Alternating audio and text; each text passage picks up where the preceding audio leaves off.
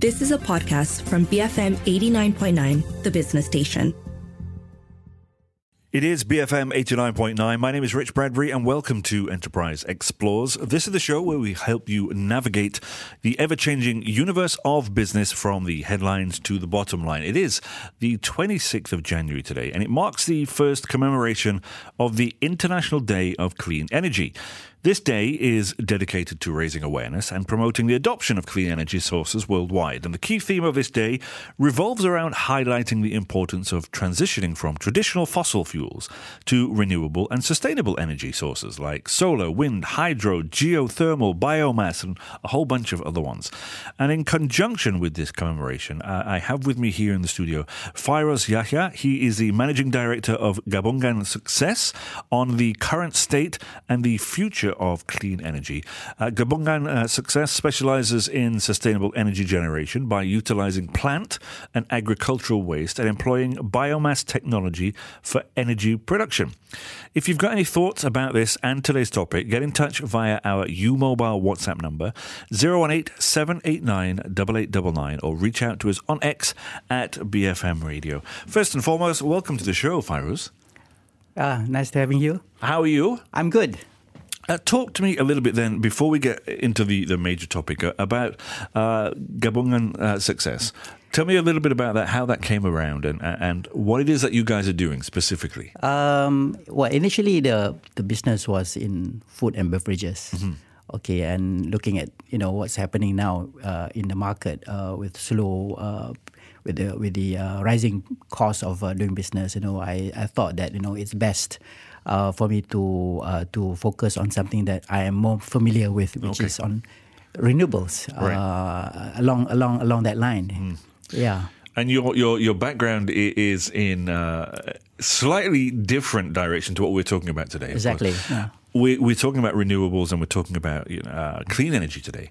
But you were involved with a rather large petrochemical company before, oil and gas company. Yes. I was an oil person. Yeah. I spent close to 25 years of my career, in oil and gas. Right. So talk to me then a little bit about, I guess, what do you see as has been some of the most significant progress that we've seen globally? And in fact, here in Malaysia, in this transition towards clean energy over the past few years, what have you seen and what have you witnessed? Well, we have seen rising awareness across the globe, not just in the oil and gas industry, but literally the world. They recognize the state that the world is going through now with rising temperatures and et cetera, et cetera. This is something that's been talked about a lot. Yeah.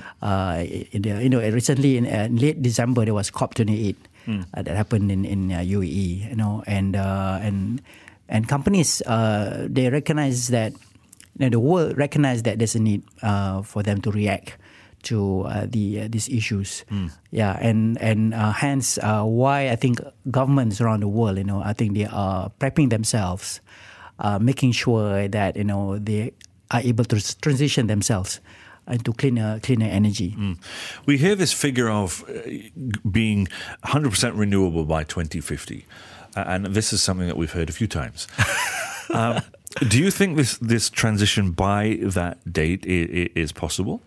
Well, it is possible, but we have to be realistic, okay? Because we are now in 2024. Okay, 2050, I think there's about another 3 decades, half decades away. I don't have a crystal ball in front of me, but judging by the magnitude from which things are going on now with the energy transition, the kind of technological innovation that is being done, the research done by scientists on this particular topic, I'm not surprised, that the world would be able to achieve the goal to reach zero emission by 2050. But I don't think it's going to be completely because by virtue that at present we are still pretty much dependent on fossil fuel, and coal as source of energy. Yeah, so it will take a while. It will take a while, and perhaps in 2.5 decades, we can see that happening. And as you were speaking about just outside the studio as well, there are still licenses being handed out now. Today, and last week, for companies to continue drilling for oil and mining for gas, and we know that, right? Yeah, I mean, in my point of view is that it's out there. People recognize. It is announced. Yeah. EU and the UK government, they have actually announced very stringent targets, to reach a zero emission by a certain time frame, by 2050 or 2040.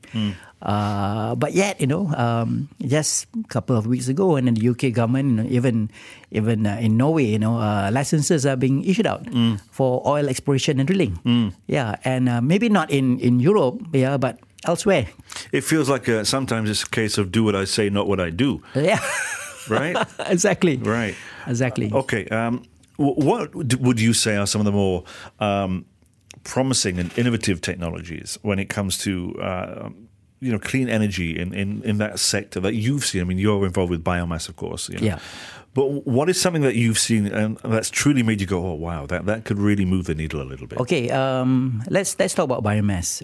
It's something that's a no-brainer, in my opinion. For people at home who might not be familiar what biomass is, it's plant waste. Okay, it's plant waste. Plant waste, and in Malaysia, I think we are quite blessed that we have fertile land, for farming of. We are big into rubber in the past, and now we're into palm oil.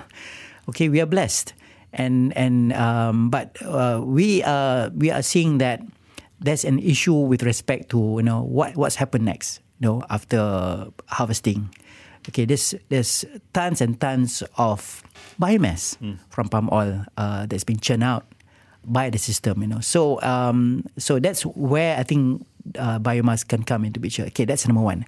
Secondly, is with respect to the hydrogen technology. Okay, hydrogen technology, that's something that's been talked about, that's been researched. And in fact, in this part of the world, I think there's a pilot that's going on in the state of Sarawak. Yeah. Sarawak, I think they are big into this as well. Yeah, so, I'm quite hopeful if that this technology could reach, basically could scale up, eventually be able to be distributed to the country. Okay. How do you see current policies then and regulations? And are they supporting or hindering the growth of clean energy, do you think?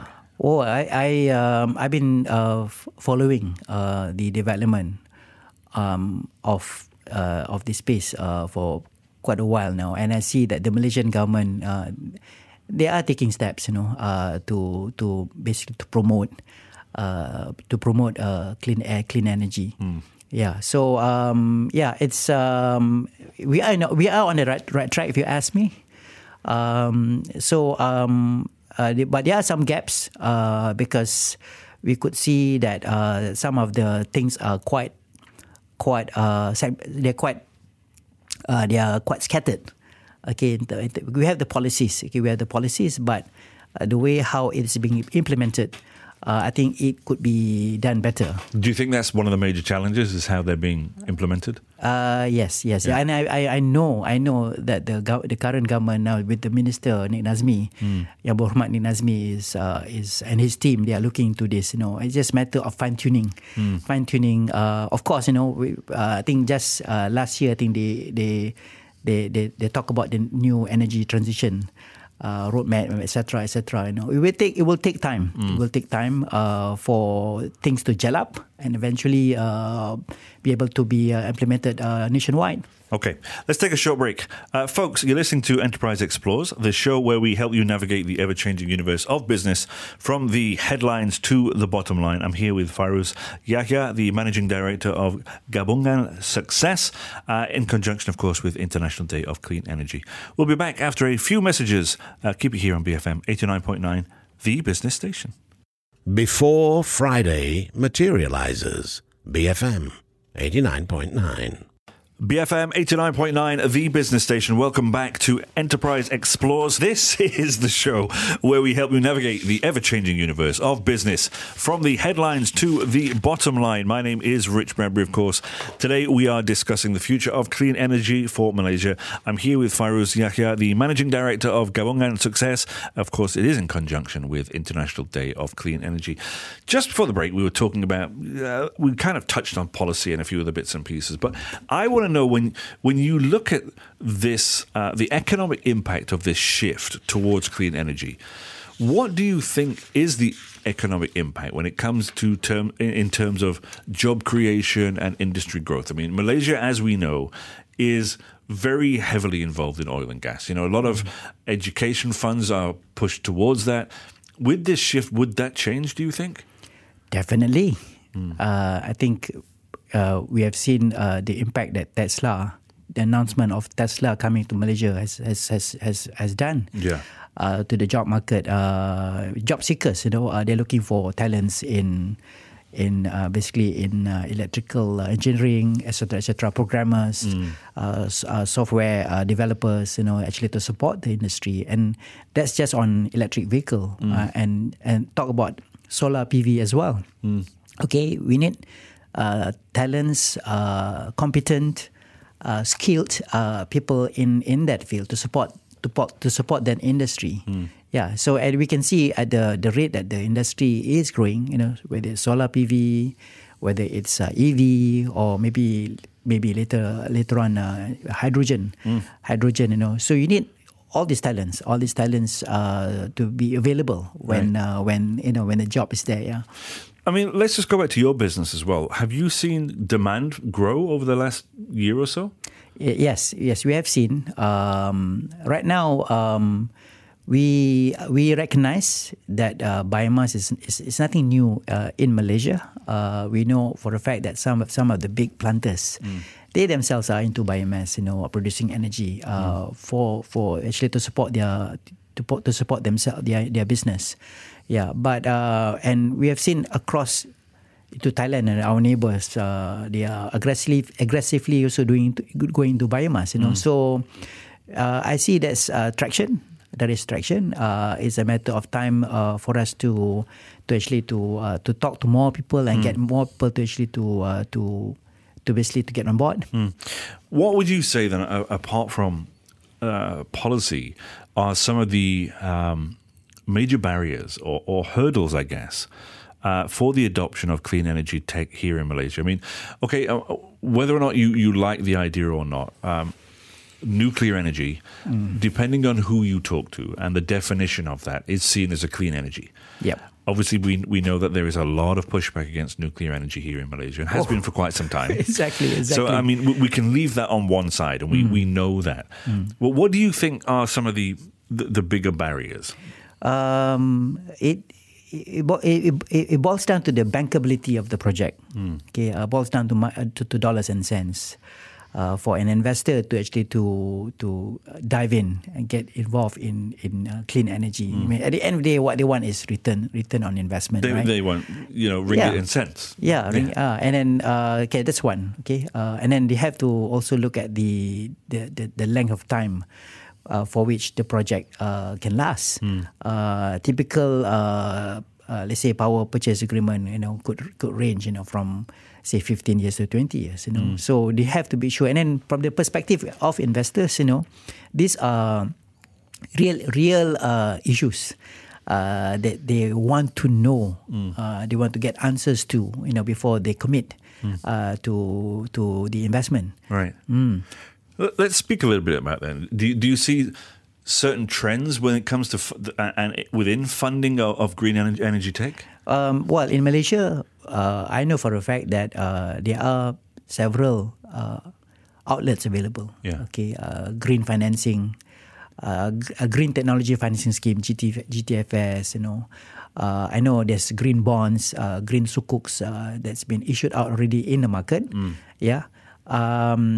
So and also the other incentives, investment allowances, etc.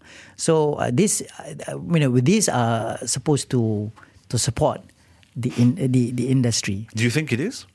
Yes. Yeah. Yes. Yeah. Because remember, if we as a nation we want to actually go into clean energy, energy transition to zero net carbon by 2050. Yeah. So I think there's a give and take. There's a balance here that stakeholders have to consider.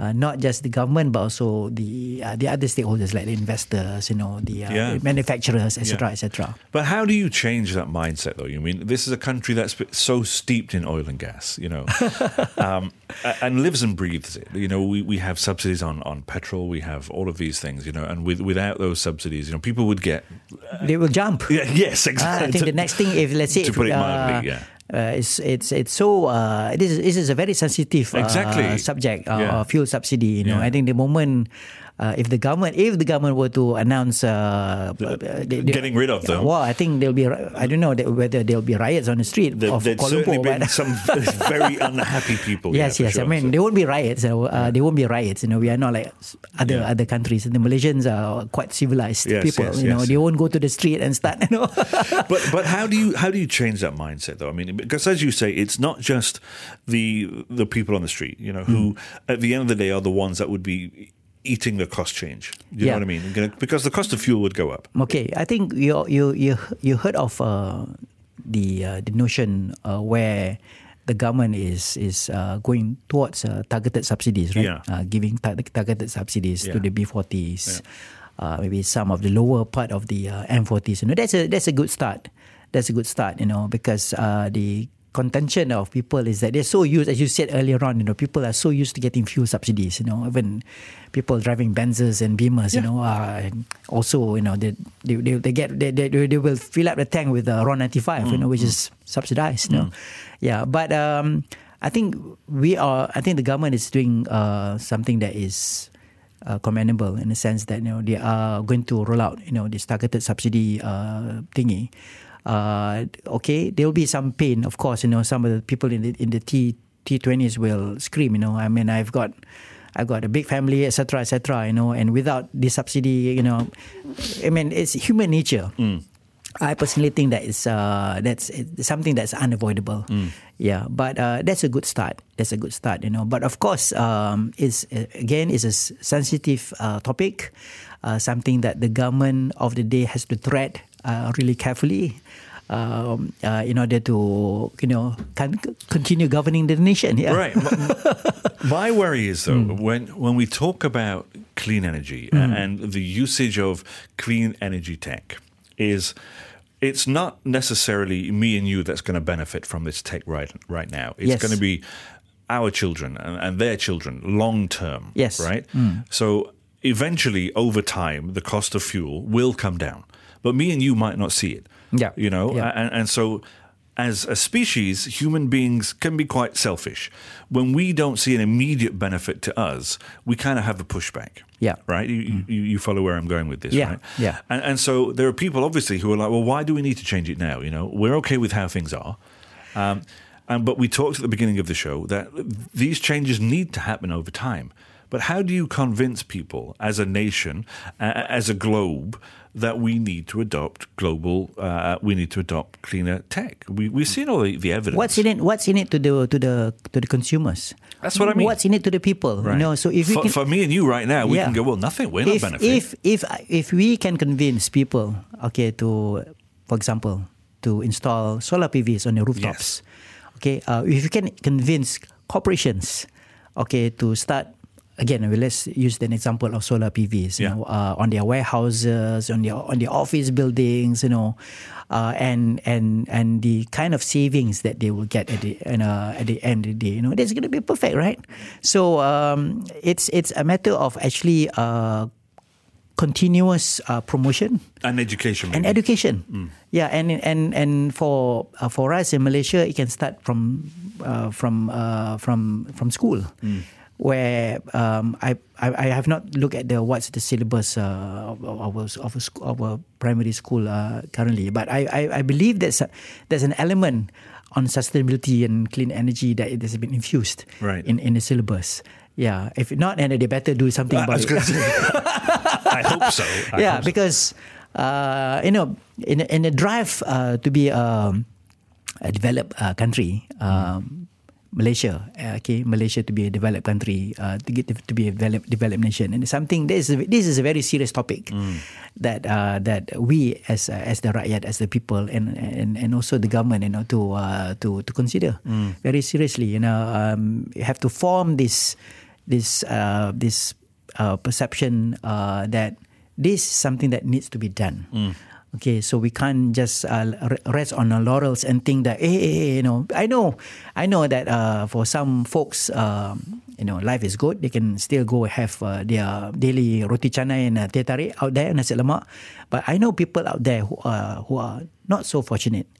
Okay, they are not so fortunate.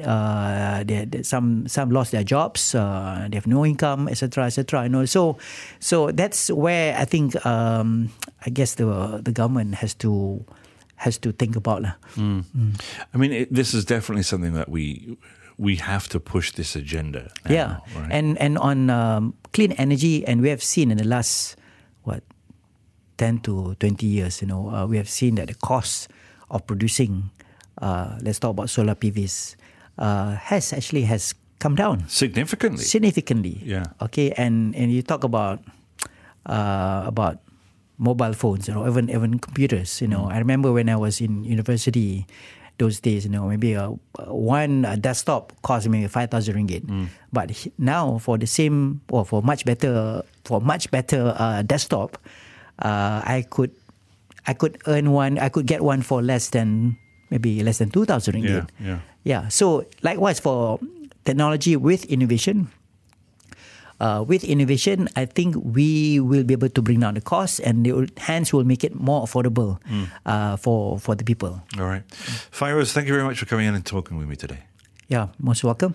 Folks, I've been here in the studio with Fairuz Yahya, the Managing Director of Gabungan Success. We've been speaking about the idea and the topic, of course, about clean energy.